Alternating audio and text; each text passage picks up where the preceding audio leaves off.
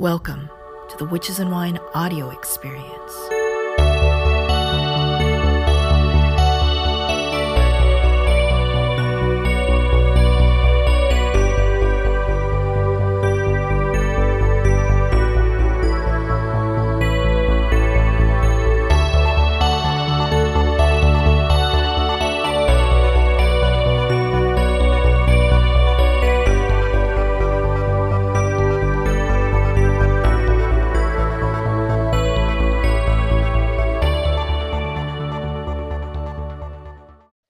Hello, everybody. Chawan here, and today we are talking about crystals, rocks, and how it relates to all things witchy.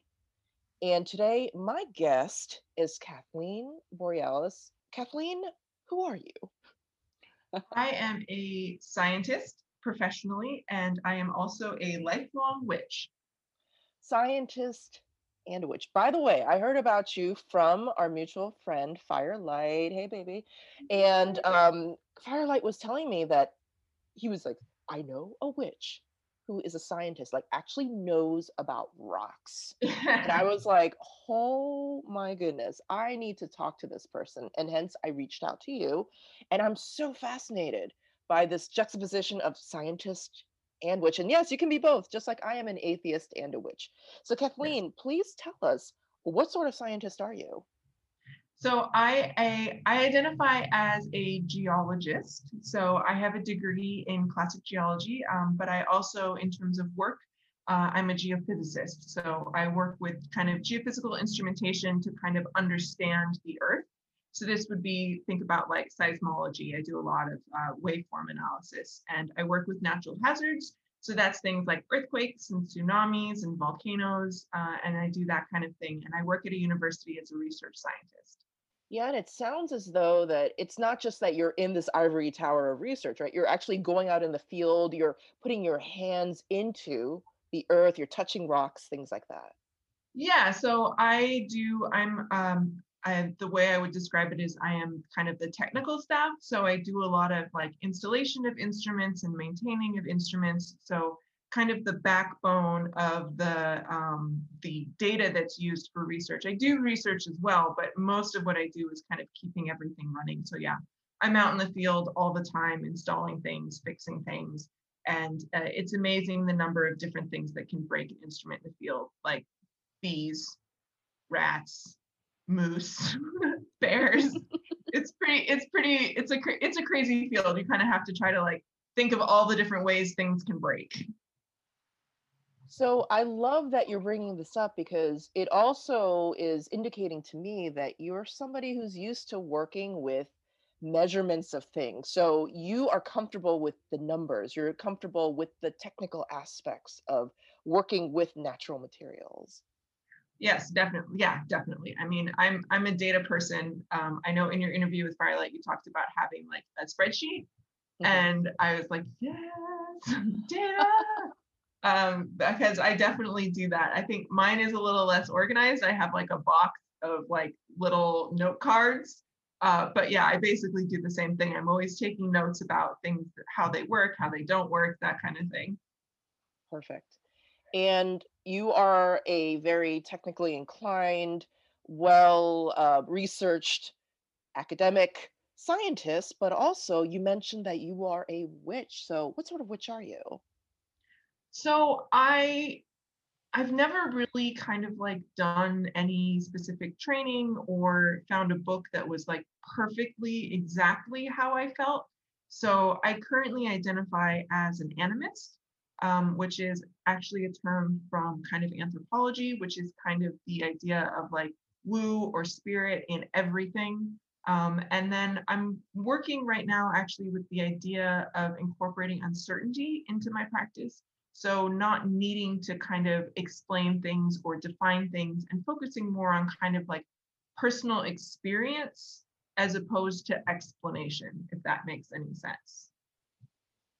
This to me is totally my jam because on one hand, your day job, it's all about the explanation, right? Yeah, Science. On the other hand, you also live in this world where it's beyond the explanation. definitely. Yeah. And I Wow. think it's important. I mean, I think, in science, what I do is there's something that's unknown and we kind of poke at the edges to try to figure out what it is. And we come up with explanations and we test it. And in my practice, I basically say there's this thing that I don't understand. I don't know how to test it. I don't know how to poke at it. So maybe I just let it be unknown. And I know that for human brains, that's very difficult to do. It's just not the way we're wired. So it's definitely been kind of a practice to do that. But I think it's actually really rewarding to have, like, to just have part of your life where you don't have to explain things and it doesn't have to make sense. It's just really kind of, it's like, This is so refreshing to hear, especially from somebody who is a scientist by trade, that you can be both. And one of the reasons why, especially, I wanted to speak to you, besides the fact that you are both a scientist and a witch, is that I have started a 30-day experiment with clear quartz, and Witch Talk right now is just aflame about this talk about moldavite. I am seeing my really good friends who are witches, experienced witches, putting on classes about crystals, rocks, minerals, all that stuff is and has always been the rage when it comes to magic. So I wanted us to discuss a little bit about what does that mean? Like, if you're a witch who works with crystals, if I am working with clear quartz, if somebody's going to tell you about use this crystal or that crystal, in your experience, exactly what are the use of crystals when it relates to magic? So the way I kind of see it is there's a couple different uses. So there's, you kind of come down to kind of like if you're doing spell work or if you're doing kind of like energy work, right? So in spell work, I think people tend to come up with a list of things that are associated with the working they want to do. And then they have those things either in, if you do kind of like more of a folk magic, it would be like in a gree bag or a mojo kind of all together. Or you would lay it out and burn a candle kind of thing. So that's kind of the idea of having things close together that are aligned with the intent.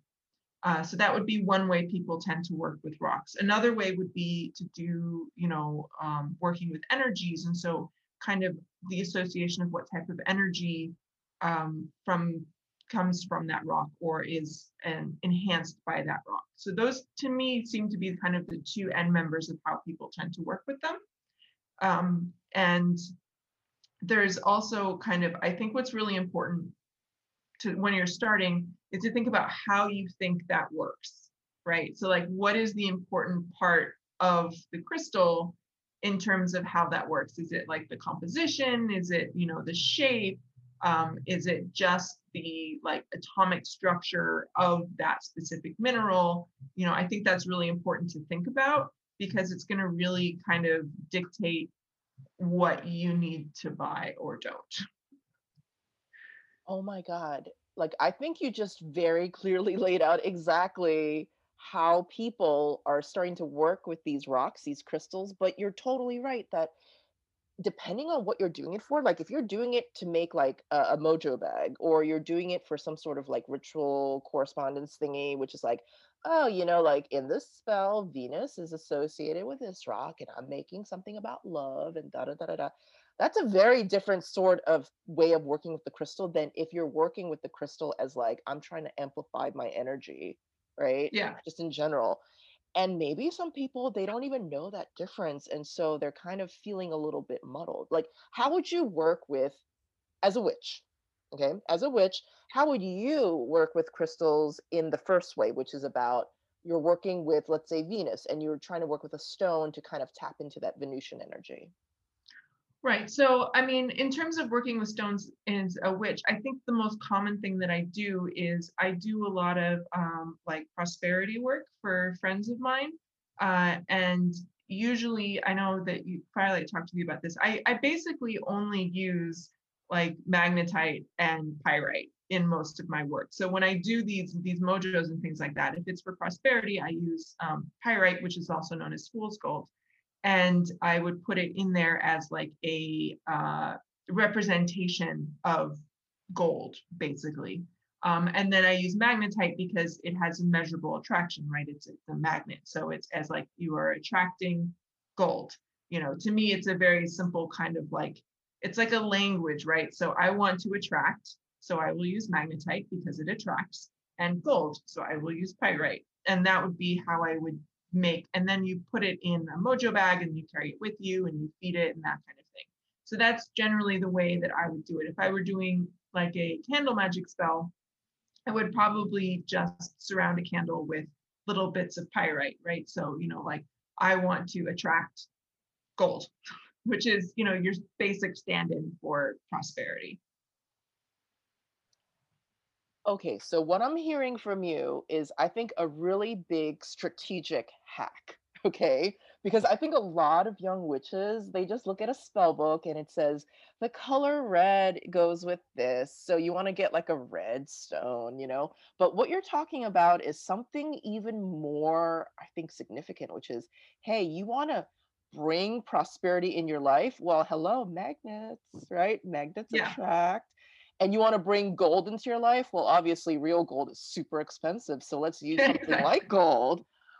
So I think that it's not just about the color, right? It's not something, it doesn't have to be just about color, which I think in some ways it's cool to start that way, but it's a little bit like, okay, but what's the foundational thought behind why we would choose it, right?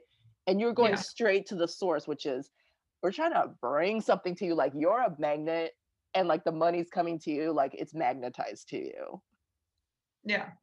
Yeah, definitely. And I think, a lot of these other things to think about is that depending on what culture you grew up in, different things are going to have different associations. So for instance, I currently live in Asia, and lucky colors and colors for prosperity are different than they are where I grew up in the US. So I would associate, if I was doing something and I wanted color associations for prosperity and luck, I would use green.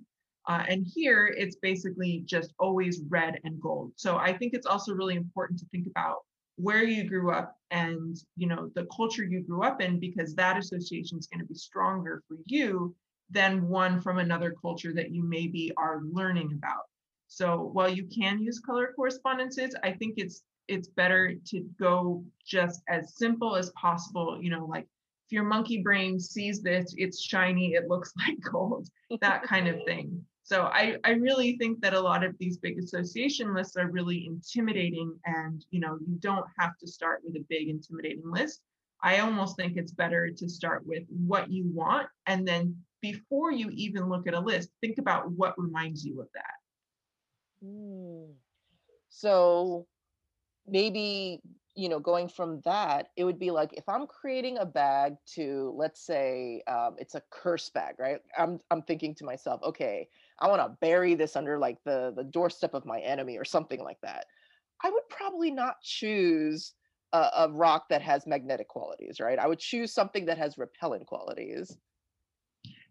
Yeah, I mean, or something that, I'm trying to think what you would use, something that like maybe like falls apart, or, kind of different types of things, so maybe something really ugly, or yeah, something that like degrades really quickly, something that rusts would be kind of fun to do. Right. So instead of just going by certain things like color, maybe a new witch can be like, what sort of properties do these rocks actually have in the natural world? And how can they translate into being a more effective? And it doesn't even have to be like a bag, like a spell bag, or if people want to call it like mojo bag or anything like that. It could be also like when you're doing, as you mentioned, candle spells, or maybe you just have rocks on your altar. Like, do you have rocks on your altar? Do you have altars? So I have basically two main altars. So I do work a lot with ancestors. So I have an ancestor altar. And then I have my main altar. And then depending on where I live, I do move a lot. So I will have multiple different ones depending on where I am. It really depends on the area I am. I have rocks, but I actually work with rocks in a little bit different manner because I'm a geologist.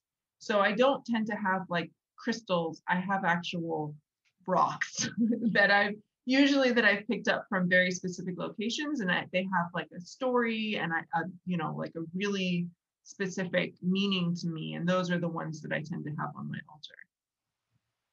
Okay, so I think at this point, people are just gonna be like, what's the difference then between crystals and rocks? Because we've all seen that TikTok where somebody puts a rock inside one of those tumbler things, and then like a week later, it comes out as this like really beautiful, shiny thing.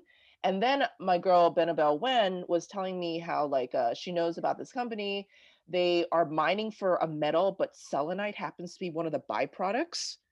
It's a waste product in that industrial that industry, because like where you find this metal you find a lot of selenite. And so the way that we think crystals appear in the metaphysical store is very different from how it's actually being mined and what they actually are. People are kind of confused about what's going on. Can you educate us on that? Yeah, so I did a whole podcast episode on the difference between rocks, minerals, and crystals. So a mineral is kind of the basic unit of a rock. And a mineral is something that is a solid with a very specified non-organic, so this means, like not plant or animal, composition. So it has a defined composition and a defined chemical structure. So that's kind of the definition of a mineral. So a solid with a definite chemical composition and structure. So actually ice is a mineral. And then an individual unit that grows, trying to like not use the word crystal in the definition of crystal. So an individual mineral that grows will form a crystal. So you can have a rock made up of one mineral with multiple crystals of that mineral. And then a rock is basically made up of lots of different minerals. Okay, so okay. As somebody who appreciates science, but at the same time, like I totally also appreciate that scientists tend to be very exact with their language, very exact. Yes. I think that many people might get a little bit tripped up as in, okay, so the crystal forms on the rock? Is that what it is? So generally a crystal will form in an environment, and the grouping of crystals is the rock. So a rock can either be one type of crystal, or like a granite is multiple different types of minerals, and there's individual crystals of that mineral. So the mineral is basically the description. So if you think of it like the name of the crystal, right? So you would have a crystal of quartz. You would have a crystal of fluorite. The name quartz or fluorite is going to be the specific composition and structure. So for example, I mean, this is why ice is my favorite example. So it's H2O, that's the chemical composition, and it grows in a specific way. I mean, we've all seen how beautiful snowflakes are. So a snowflake is a crystal of ice, which is water. I see. So when people today talk about crystals, they're usually talking about sparkly, shiny, pretty things, but that's not necessarily the scientific definition. Yeah, so a crystal is, in a scientific definition, would be an individual mineral. Well, it's an individual growth of a specific mineral, but it's kind of used now to be just like a very pretty decorative rock or solid. I would just use solid. It's usually a pretty solid is how we define a crystal. But if you're talking about kind of scientifically, the actual crystal is the individual growth of a specific mineral. So when you're talking about a rock, it can be made up of lots of different crystals, but you look at it and you might be like, well, it's just like a little speck, but that little speck is technically a crystal. Is that the reason why rocks, like when you dig the crystal out of the earth, let's say you're just walking along and you see this rock in nature, would you see like, I don't know, I'm just making this up. Would you see like this gorgeous, like sort of like clear quartz just growing out of the side of the rock? Or is it more like it looks like the rock and you'd have to polish it, you'd have to cut it to get to the sparkly crystal stuff? So a lot of when we're thinking about like a quartz crystal, right? That actual shape is the growth, and that's how that crystal grows. Usually, it will grow in a different environment. There's lots of different crystals that will grow in a fluid, so there'll be like a pocket of fluid inside a rock, and they'll grow into that cavity. And that's just the dissolved elements that are in that fluid that's causing it to grow.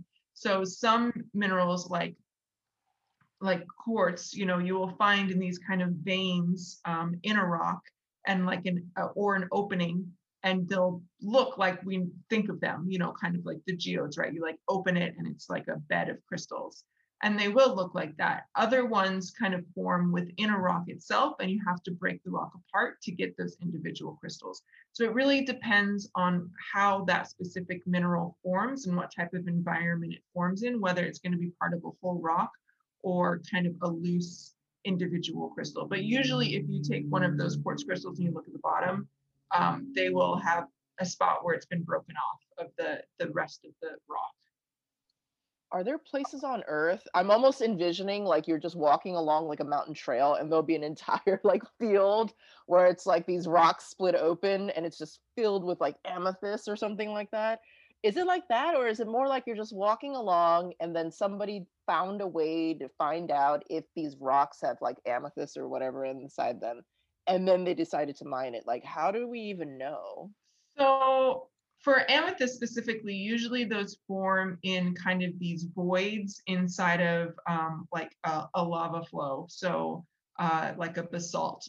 So you would have to kind of know that the conditions were there in order for it to form, and then you would go and it would basically be like a boring looking rock, and you break it open and then you see it. In some other areas, they won't tend to like grow out of the ground or anything like that, because you have to remember that a lot of different minerals aren't really stable at Earth's surface temperatures and pressures, and they'll start to break down. So normally you'd have to like go into a cave or kind of like break into the edge and get a fresh, you know, piece of rock in order to actually see them. But there are some areas where you can go and dig, and there are loose crystals in the ground. I know there's one I went to in Montana that was like that, where you just kind of like dig around and then all of a sudden, oh, hey, here's a cool quartz crystal.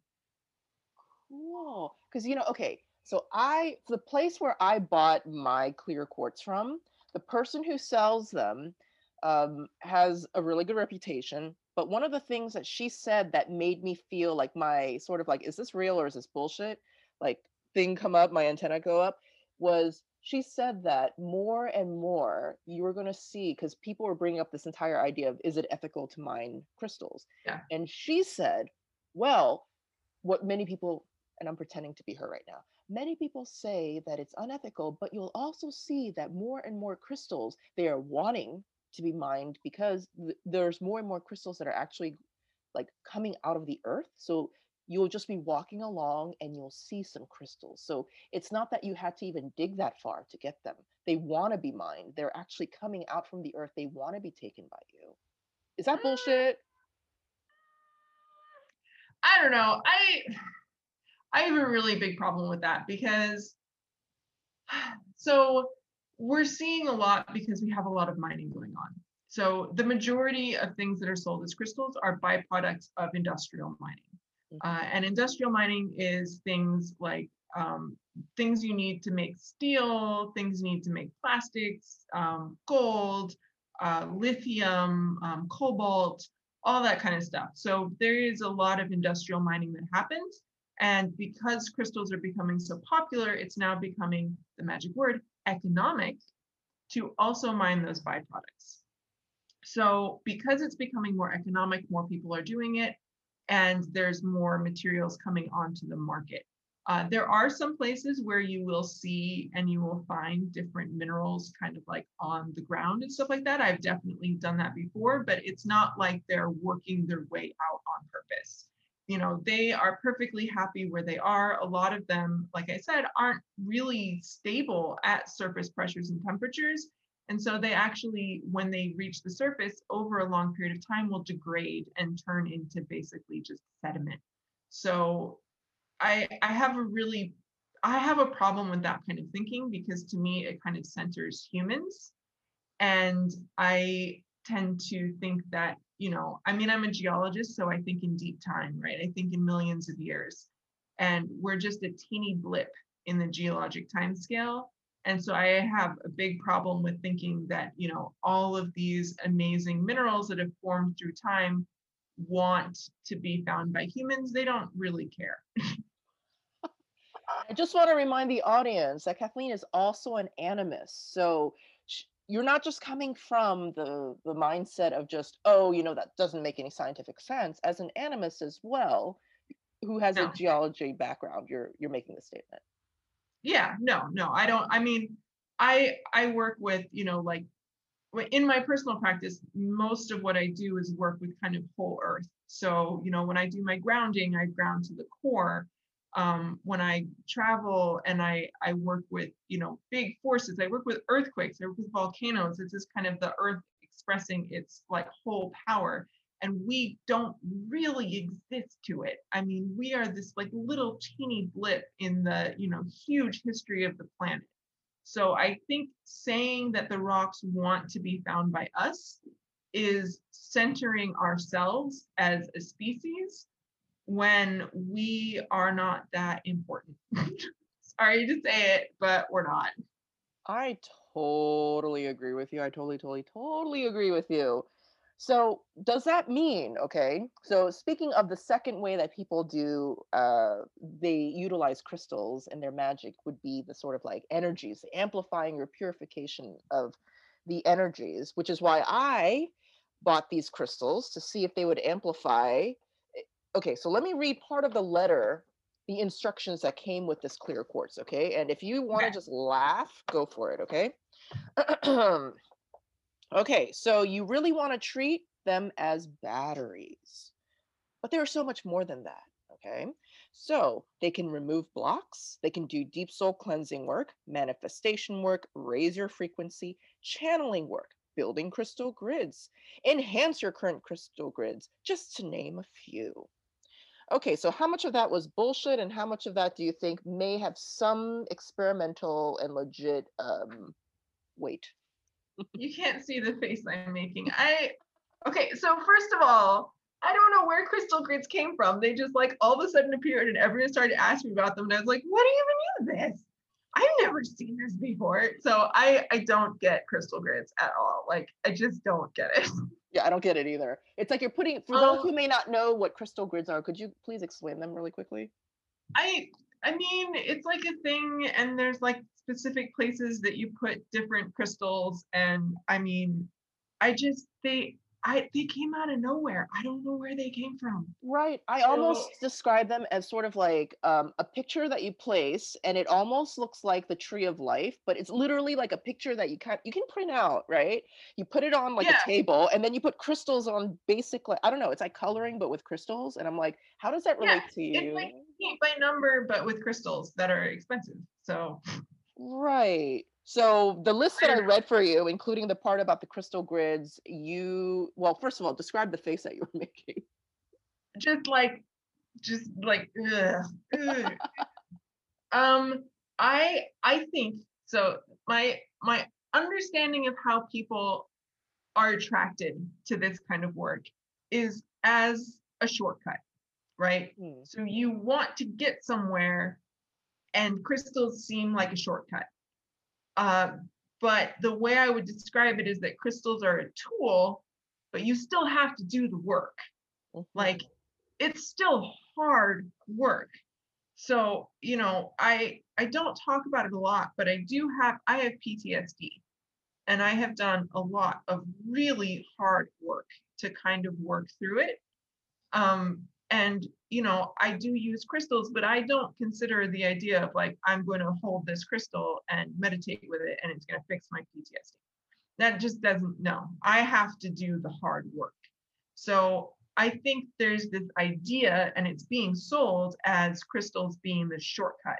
And it's not a shortcut, it's a tool. Like you don't, buy something from IKEA and then like hold a screwdriver and it builds itself. Like you still have to build it, but you have a tool. And if you have a power drill, it's faster, but you still have to build it yourself. So like it's a tool, but you still have to do the hard work. I love that metaphor. That it's almost like maybe seeing crystals more as the power drill rather than trying to manually use like a screwdriver. It can be something like Yeah. that, but you still need to put together the furniture yourself. So, okay, I have this crystal, clear quartz. It's beautiful. I like it. It seems like if it doesn't work for me, I could use it as a very pretty but expensive paperweight. So it's okay.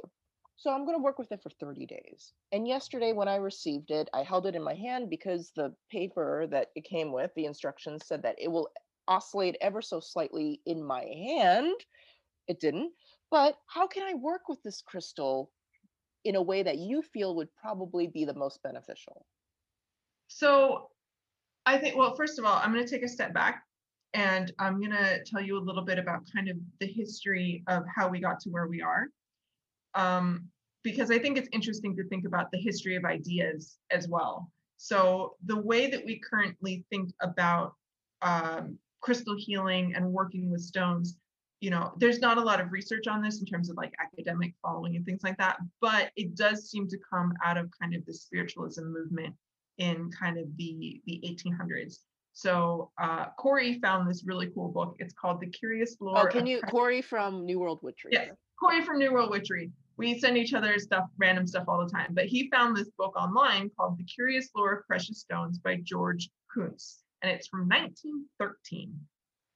And I kind of got stuck on the first part, which was talking about an experiment they did that was published in 1840, where they called her a seeress, so like a seer.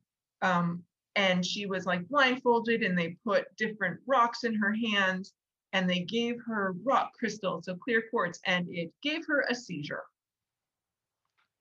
So, Wow. they gave her fluorite and she had diarrhea. So I think we have to think about where these ideas come from. And, the spiritualism movement, I think a lot of us think now that it's very over the top and overly dramatic, right? Mhm. And so we have to remember that that's kind of where this came from, this idea that you hold something and it does this to you. And okay, so before then, has there been any sort of accounts about people I don't know, maybe ancient civilizations like using crystal grids or utilizing these minerals, like holding them or utilizing them as batteries or anything like that?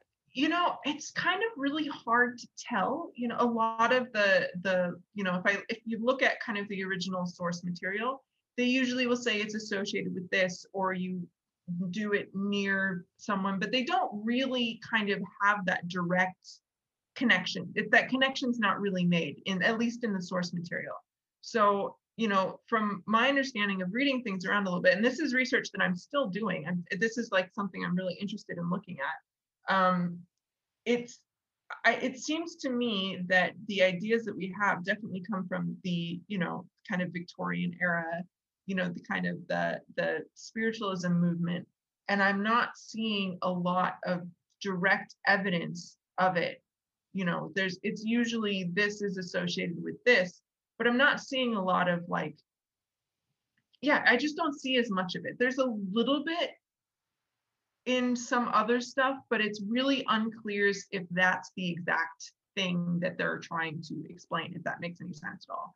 So I I feel like the current way that we work with crystals in terms of energy stuff comes from this kind of 1800s time frame, and it's kind of evolved from there. And so we've taken this idea and then like just kind of kept going with it and adding more and more explanations.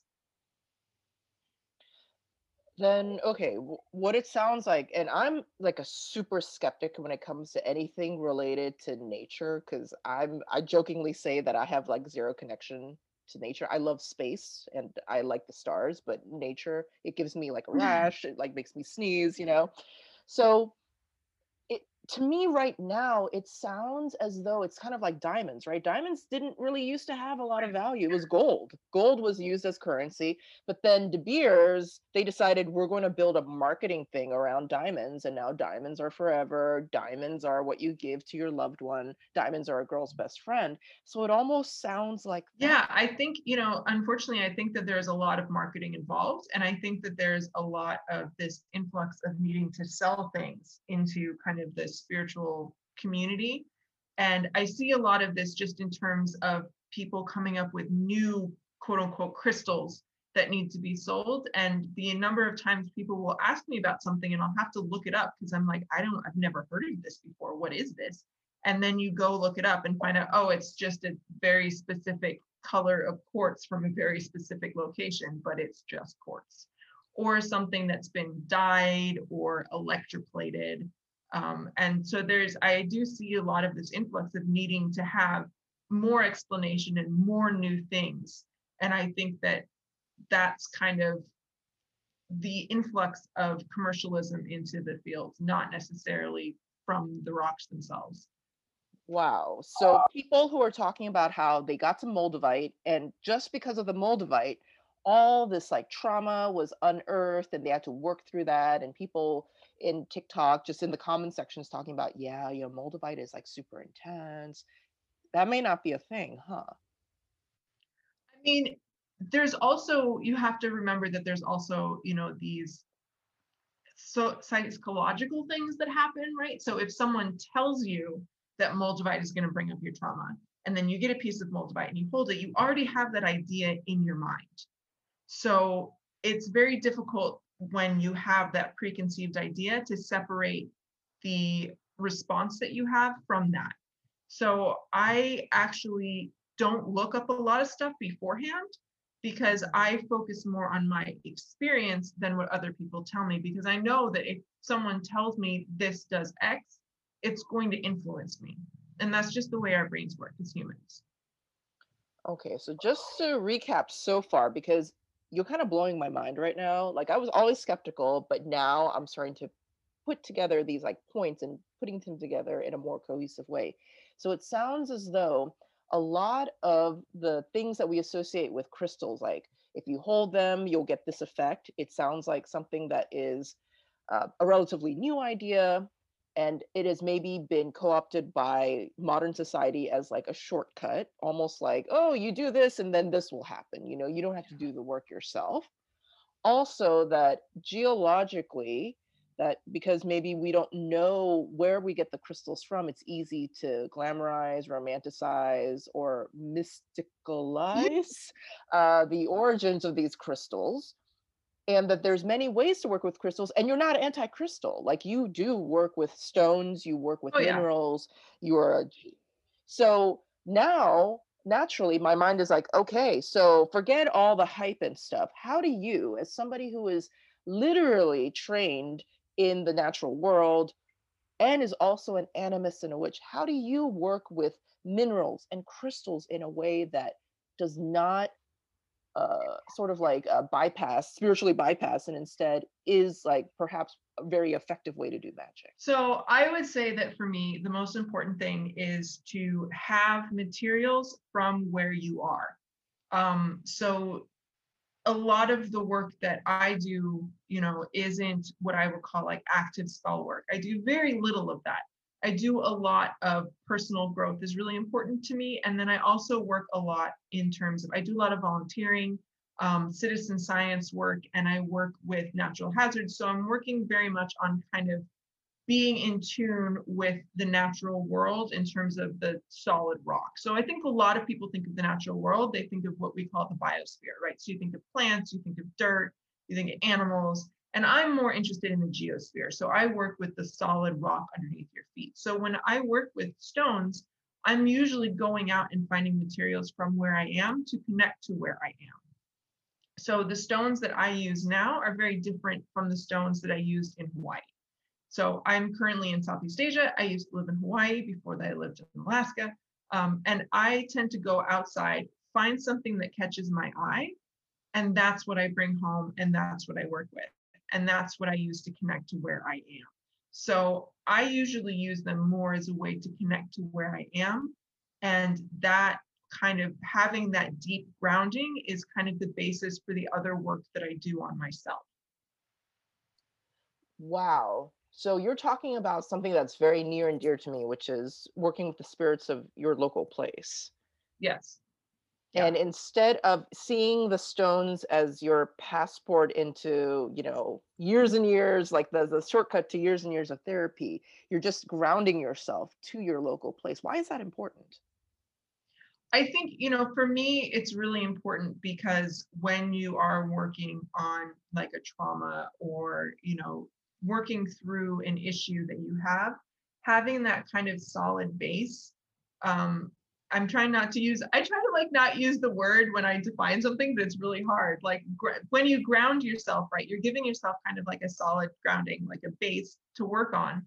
And, one of the things that people talk about a lot when there's earthquakes is that you know, the ground beneath them moved and it just shook their entire like reference frame and worldview, right? Like it just kind of shakes you up and kind of makes you feel really uneasy. And having that solid grounding is a good way to make sure that you are tethered to where you are, that you can always come back from what you were doing. And it just gives you like a really solid, so kind of, I guess, it's like a scaffolding, right? Like if you're going to go work up somewhere really high, you want to make sure you have a really solid scaffolding and you want to make sure that you have like a safety harness so that if anything happens, you're not just going to fall, right? You have something to catch you. So to me, that's why grounding is really important because it gives you that solid base in order to do really hard work. This is so opposite of how people are utilizing crystals and even rocks right now. So the way that I'm observing that many people, especially new witches, are utilizing crystals right now is that they're doing a lot of high work, like the shadow work, the sort of like, let's bring out the trauma in us by holding or wearing moldavite. But and it's very specific to that. But what you're suggesting is it sounds almost like the opposite. And I'm wondering, okay, but is it possible to work with moldavite or like just wear it around your neck and then it's just naturally going to unearth these things from you? Or is that something where, okay, what should we use moldavite for then? Like, do we not even utilize it because it's really not going to help us even ground? So I have a really hard time with these kind of things because I think it's really individual. I think it's really important for you to feel what your response is to something. Excuse me, I have to. Yeah, nice. um, as opposed to, like what someone else says. So, if you think about it, some people, are musical, some people aren't, some people are really athletic, some people aren't. And I think that there's this no one size fits all when it comes to working with crystals and rocks. And I think it's important to remember that. So I think some people will have that response, but if you don't, that's not, that's just not you. Some people talk to spirits. I don't, like the humany things just like don't even interact with me at all. I'm definitely much more connected to the solid earth. Some people talk to plants. I manage to accidentally kill plants a lot. So, people have different strengths and it's important to recognize that. And, if you want to buy moldavite, then buy it. But, like don't think it's going to, your response to it may be different. It really depends. And also moldavite is just a tektite and there's lots of other cool tektites. Wait, so you just mentioned tektite. So what are these other cool tektites? So moldavite is a tektite. So a tektite is basically natural glass, which is the debris that happens when a meteorite impacts the surface of the earth. So it basically smashes into the ground, it melts a bunch of stuff and throws it in the air. That's a tektite. Moldavite is a tektite from a very specific impact in Germany. So the tektite's composition is going to be made up of whatever the meteorite smashed into. So there are a lot of tektites around the world that aren't necessarily moldavite. And the moldavite is basically just melted rock from where the impact was. So you could make the same thing depending on how you feel about whether the history of how the rock was made is important or just the chemical composition. You could probably just go take the host rock and melt it and make something similar. Oh my God. My mind immediately went to like, that could be super magical. If you decide that you're in some sort of like workshop where you can do that, you could melt your intentions while you're creating your Oh yeah. own. Oh my God. Oh yeah. No. We're a bunch of nerds around here, and we're currently working on growing crystals in our house. Oh my God. Because I kind of want to do that. Like if I'm gonna work with a fancy crystal, I would rather that I made it and like put my intention into it. Like then I know what that one is, right? As opposed to like I don't know where this came from. I don't know what happened to it. I don't know like like there's so much in the supply chain that's just unknown when it comes to crystals. I would much rather know exactly where something came from. And if what's important is the composition and the structure, then I would much rather buy something that was lab grown because it just removes all that other stuff. And Right. Mhm. if what's important is the history, then you don't have to buy a fancy looking crystal. You can just buy a rock, like the just the rock that looks ugly. Like then that doesn't matter, then the look doesn't matter. So I think it's really important to think about what about the rock is important to you as well. Exactly. Not just about the hype that's on Witch Talk, but actually, what is your purpose of utilizing the rock, utilizing the crystal? Like this clear quartz that I'm holding right now in my hand, it was for experimentation. I didn't really have any sort of intention except to see how it would help me, I don't know, help manifest my ritual work. So let's say that I hired you as a consultant, right? And I was just like, okay, you're a scientist and a witch. I got this clear quartz and I would like to utilize it to help me as I'm doing, I don't know, some sort of manifestation work, as in like I'm meditating and hopefully it's going to clear my energy or whatever the fuck it's going to do. Do you have any suggestions? So my first suggestion would be to, I would say, get yourself into a meditative state without holding it and see what comes up. Then, maybe reach over and grab it and hold on to it physically and see what you feel and what comes up. And if it's nothing, that's fine, doesn't matter. Then I would, if you are used to doing energy work, try to put energy into it and then let it go. And then come back, meditate later, hold on to it and see if you can feel that. Like feel the energy that I put inside the rock? Right, exactly. So if when you first hold it, you don't feel anything, then you can say like, okay, well, I'm not getting anything from this, right? So then, try to put your energy into it and then see if you feel it. Because if you don't feel anything from that either, then, that is probably not a good way for you to work with that rock. Oh, the instructions of this rock specifically say it's already been cleansed and charged and you should not do it yourself. Wait, is that not kosher? So right. So that's why I say the first time you should hold it and see if you feel anything from it. Ah, okay. And if I don't feel anything, then whatever was charged and put into the rock is just not my vibe. Exactly. And it could be, I mean, you always have to remember that, different people are sensitive to different things. So, you may not be sensitive to whatever they say that they put into it. So then you have a rock that you're not sensitive to. So, you need to think of, you have it though, you bought it. So you got to use it somehow. Right. Or, you use it as you could put it outside, under the full moon and try to catch the light of the full moon in it and then use it as a representation of the full moon in your work. Wait, so okay, I've never, okay, this is kind of exciting because I've never put out any sort of rock or any material and made it into like basically an astrological talisman or anything like that. I've never charged anything and held it, almost as like a store, almost like a SD card, but instead of like video or like pictures, like storing energy into it. I've never done that. What does it feel like for you? Because I'm guessing that when you charge something like a crystal or mineral and you go to it later, you can feel that energy. What does that feel like? I'm not super sensitive to energies actually. So to me, it's more of an association.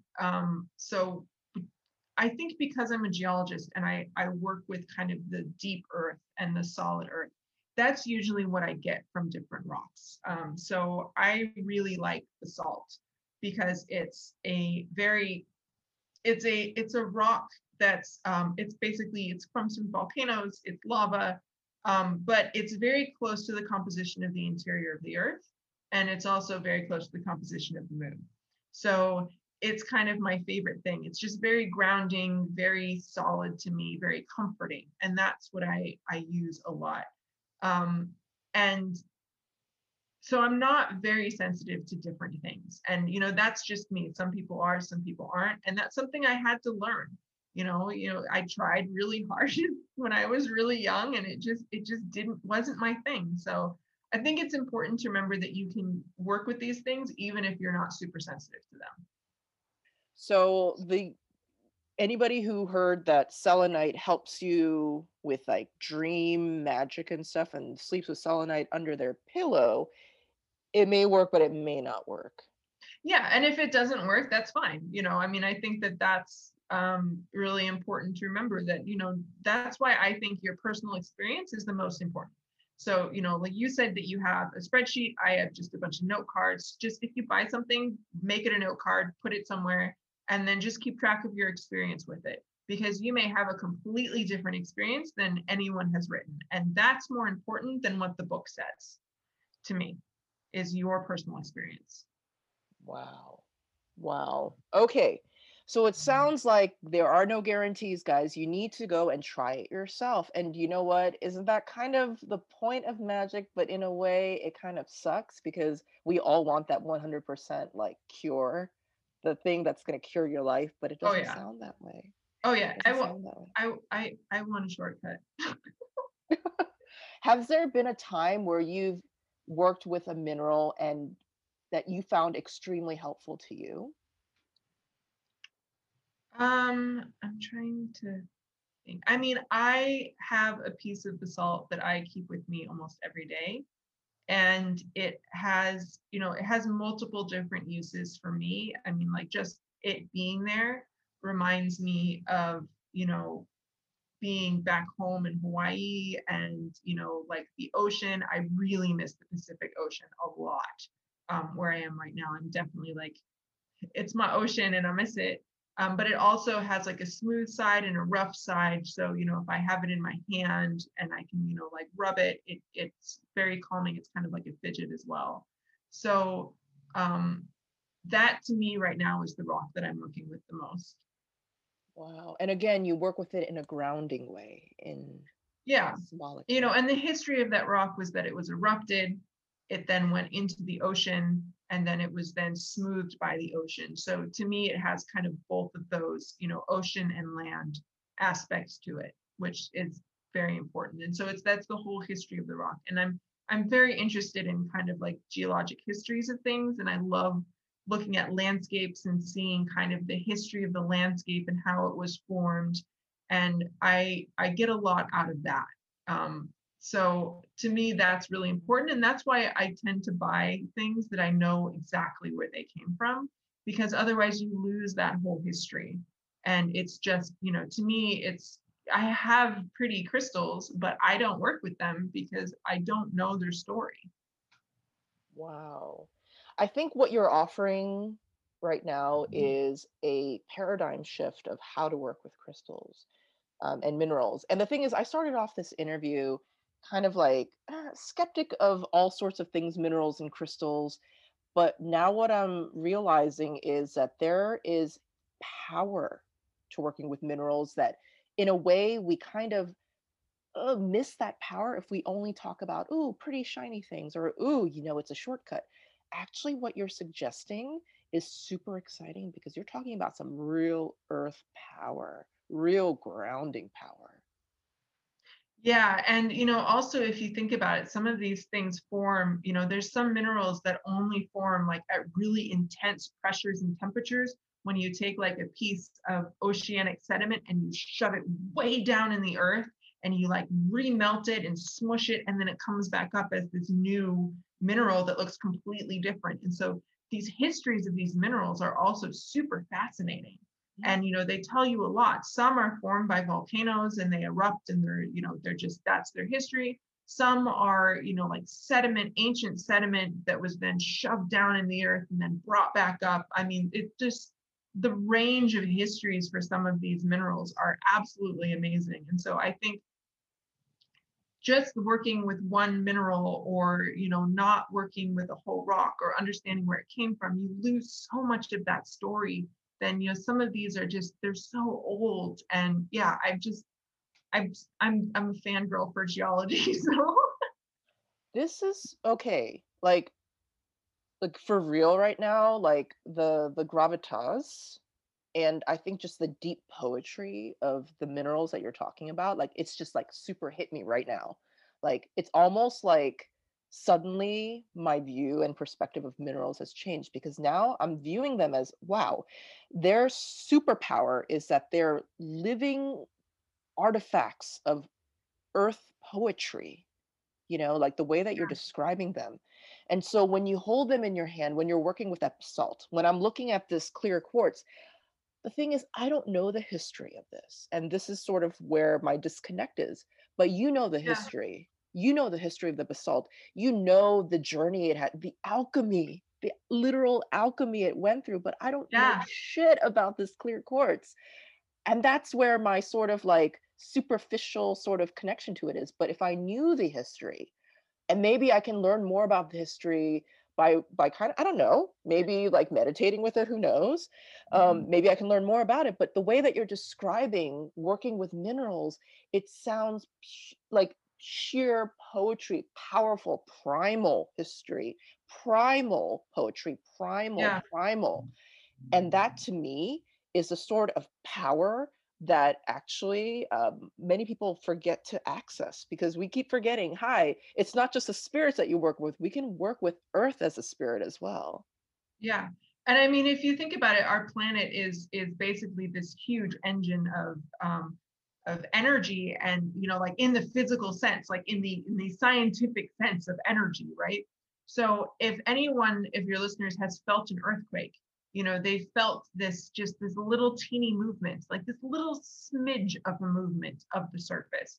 And if you think about it, the way the earth is constantly in motion. Everything is moving. Nowhere on the planet is standing still. We are all in motion. And those movements are basically taken up by these little teeny earthquakes, these little things that happen like bit by bit. It's like a stop motion.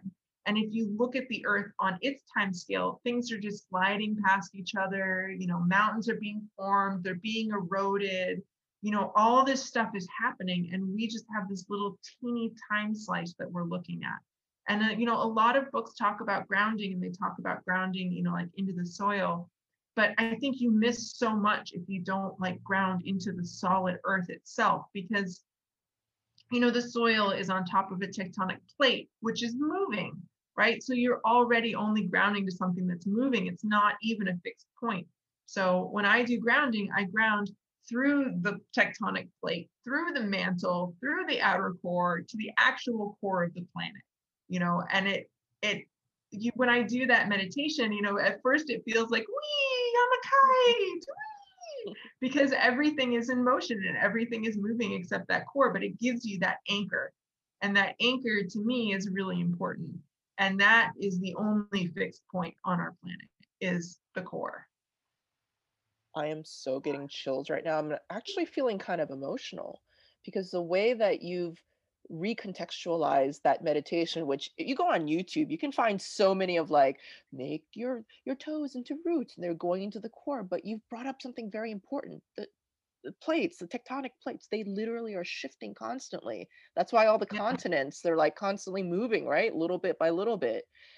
yeah, So to to ground to the earth, to ground to just beneath the tectonic plates even, it's deeper earth, and I'm looking at this crystal that I'm holding in my hand right now, and I just am apologizing to it. I'm just like, dude, I am so sorry that I kind of looked at you as sort of like this pretty paperweight, but you come from the part of earth that's beneath the changing tectonic plate shifting, all that stuff, right? Or maybe it's part of it, but it has a It's source like kind of, maybe yeah. deeper. So quartz is silicon dioxide, so it's SiO2. So it's silica and two oxygens. And it's the second most common mineral in the crust. Mm. So it comes from the tectonic plate. So the tectonic plates are made up of different types of minerals, and there's two different types of plates. There's the oceanic and the continental, and we basically are all on the continental. So the majority of the crust is feldspar, which would be like moonstone is a feldspar, and labradorite is a feldspar, and quartz. So they're the fluffy minerals that make the tectonic plates like sit up higher so that they're above the oceans, and we can actually hang out above the ocean. Oh, okay. So this quartz that I'm holding in my hand, it comes from a family that basically makes it so that we don't all have to be like swimming in the ocean. They're like helping Yeah, us. Like, wow. Okay. So here I yeah. was. So Yeah. yeah, so like when I growing up, I would go to the beach and I was always attracted by those quartz pebbles, little white pebbles. Hmm. And it's such a huge part of the ground beneath your feet. So you could use it to connect with the quartz underneath your feet. And depending on where you are, you may have more or less quartz, and it may be in the form of like sandstone, or in sometimes there's in the mountains you have like these really thick quartz veins as well going through all of the different rock units. So I really think knowing where different minerals come from can also help you connect to kind of what's underneath your feet. And the USGS, if you're in the United States, has a ton of geologic maps that are free, so you can look up what you have where you are. I also really like the rock hounding groups. A lot of the times will know like the geology of where you are and what different cool minerals are where you are. So I think it's really important to kind of understand what's underneath your feet, and then connect to that. And you can use fancy, pretty crystals to do that. But if you live somewhere and you have a type of crystal that doesn't occur where you are at all, like its home is way far away from where you are. So the moldavite that many people are using, unless they're actually from that area in Germany, probably the moldavite is from afar. Yeah, I mean, tektites can be thrown pretty far. So there's a bunch that are in Australia that are from a impact site that they haven't found yet, but they think it's in Laos. But it's also made up of the host rock from that area. So a moldavite is basically, the history of the moldavite is the rock that was there beforehand, and then it got smashed and melted and thrown up in the air. So, it has a pretty crazy history itself, but it's specific to that location.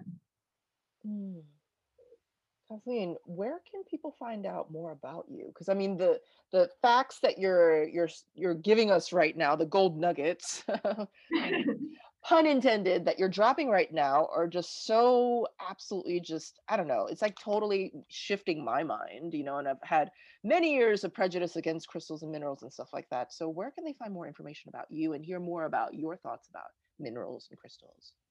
So I have a podcast called Borealis Meditation, which should be on almost all podcast locations. I think I got them all. And then I have a website, catborealis.com, which is kind of where I keep all my stuff. And then I'm on Twitter and Instagram at catborealis. Lovely, wonderful. I am wanting you to come out with this like book about history of rocks for witches. I mean, if that happened, I would be the first to buy the book because I am so enthralled with what you're telling me right now. Thank you. Yeah, and I do have a grounding meditation on my website under resources that is grounding meditation to the core, if people are interested in that. Grounding. So it's an actual MP3 or like a video? Yeah, it's an MP3. Yeah. Guys, go get it. Go get it. Go get it. I am absolutely going to get it. Like seriously, like right after we finish talking, I'm just gonna totally and absolutely just like listen to that MP3. I'm just right now, I'm like on one hand super hyped, but on the other hand, I am feeling just like the poetic primal energy of the entire like history of, yeah, I'm on fucking planet Earth. And it never Yeah. occurred to me. It never occurred to me for some reason to actually view rocks with the same sort of respect that I would view, I don't know.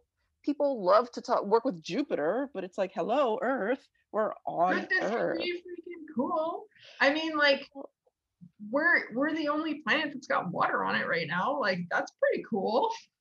That is super cool. And it's basically hosting us. It's hosting Yeah. us as living things. Oh Yeah. my God. Oh my God. I just want to apologize to planet Earth that I just talked so much shit about Earth for all my life.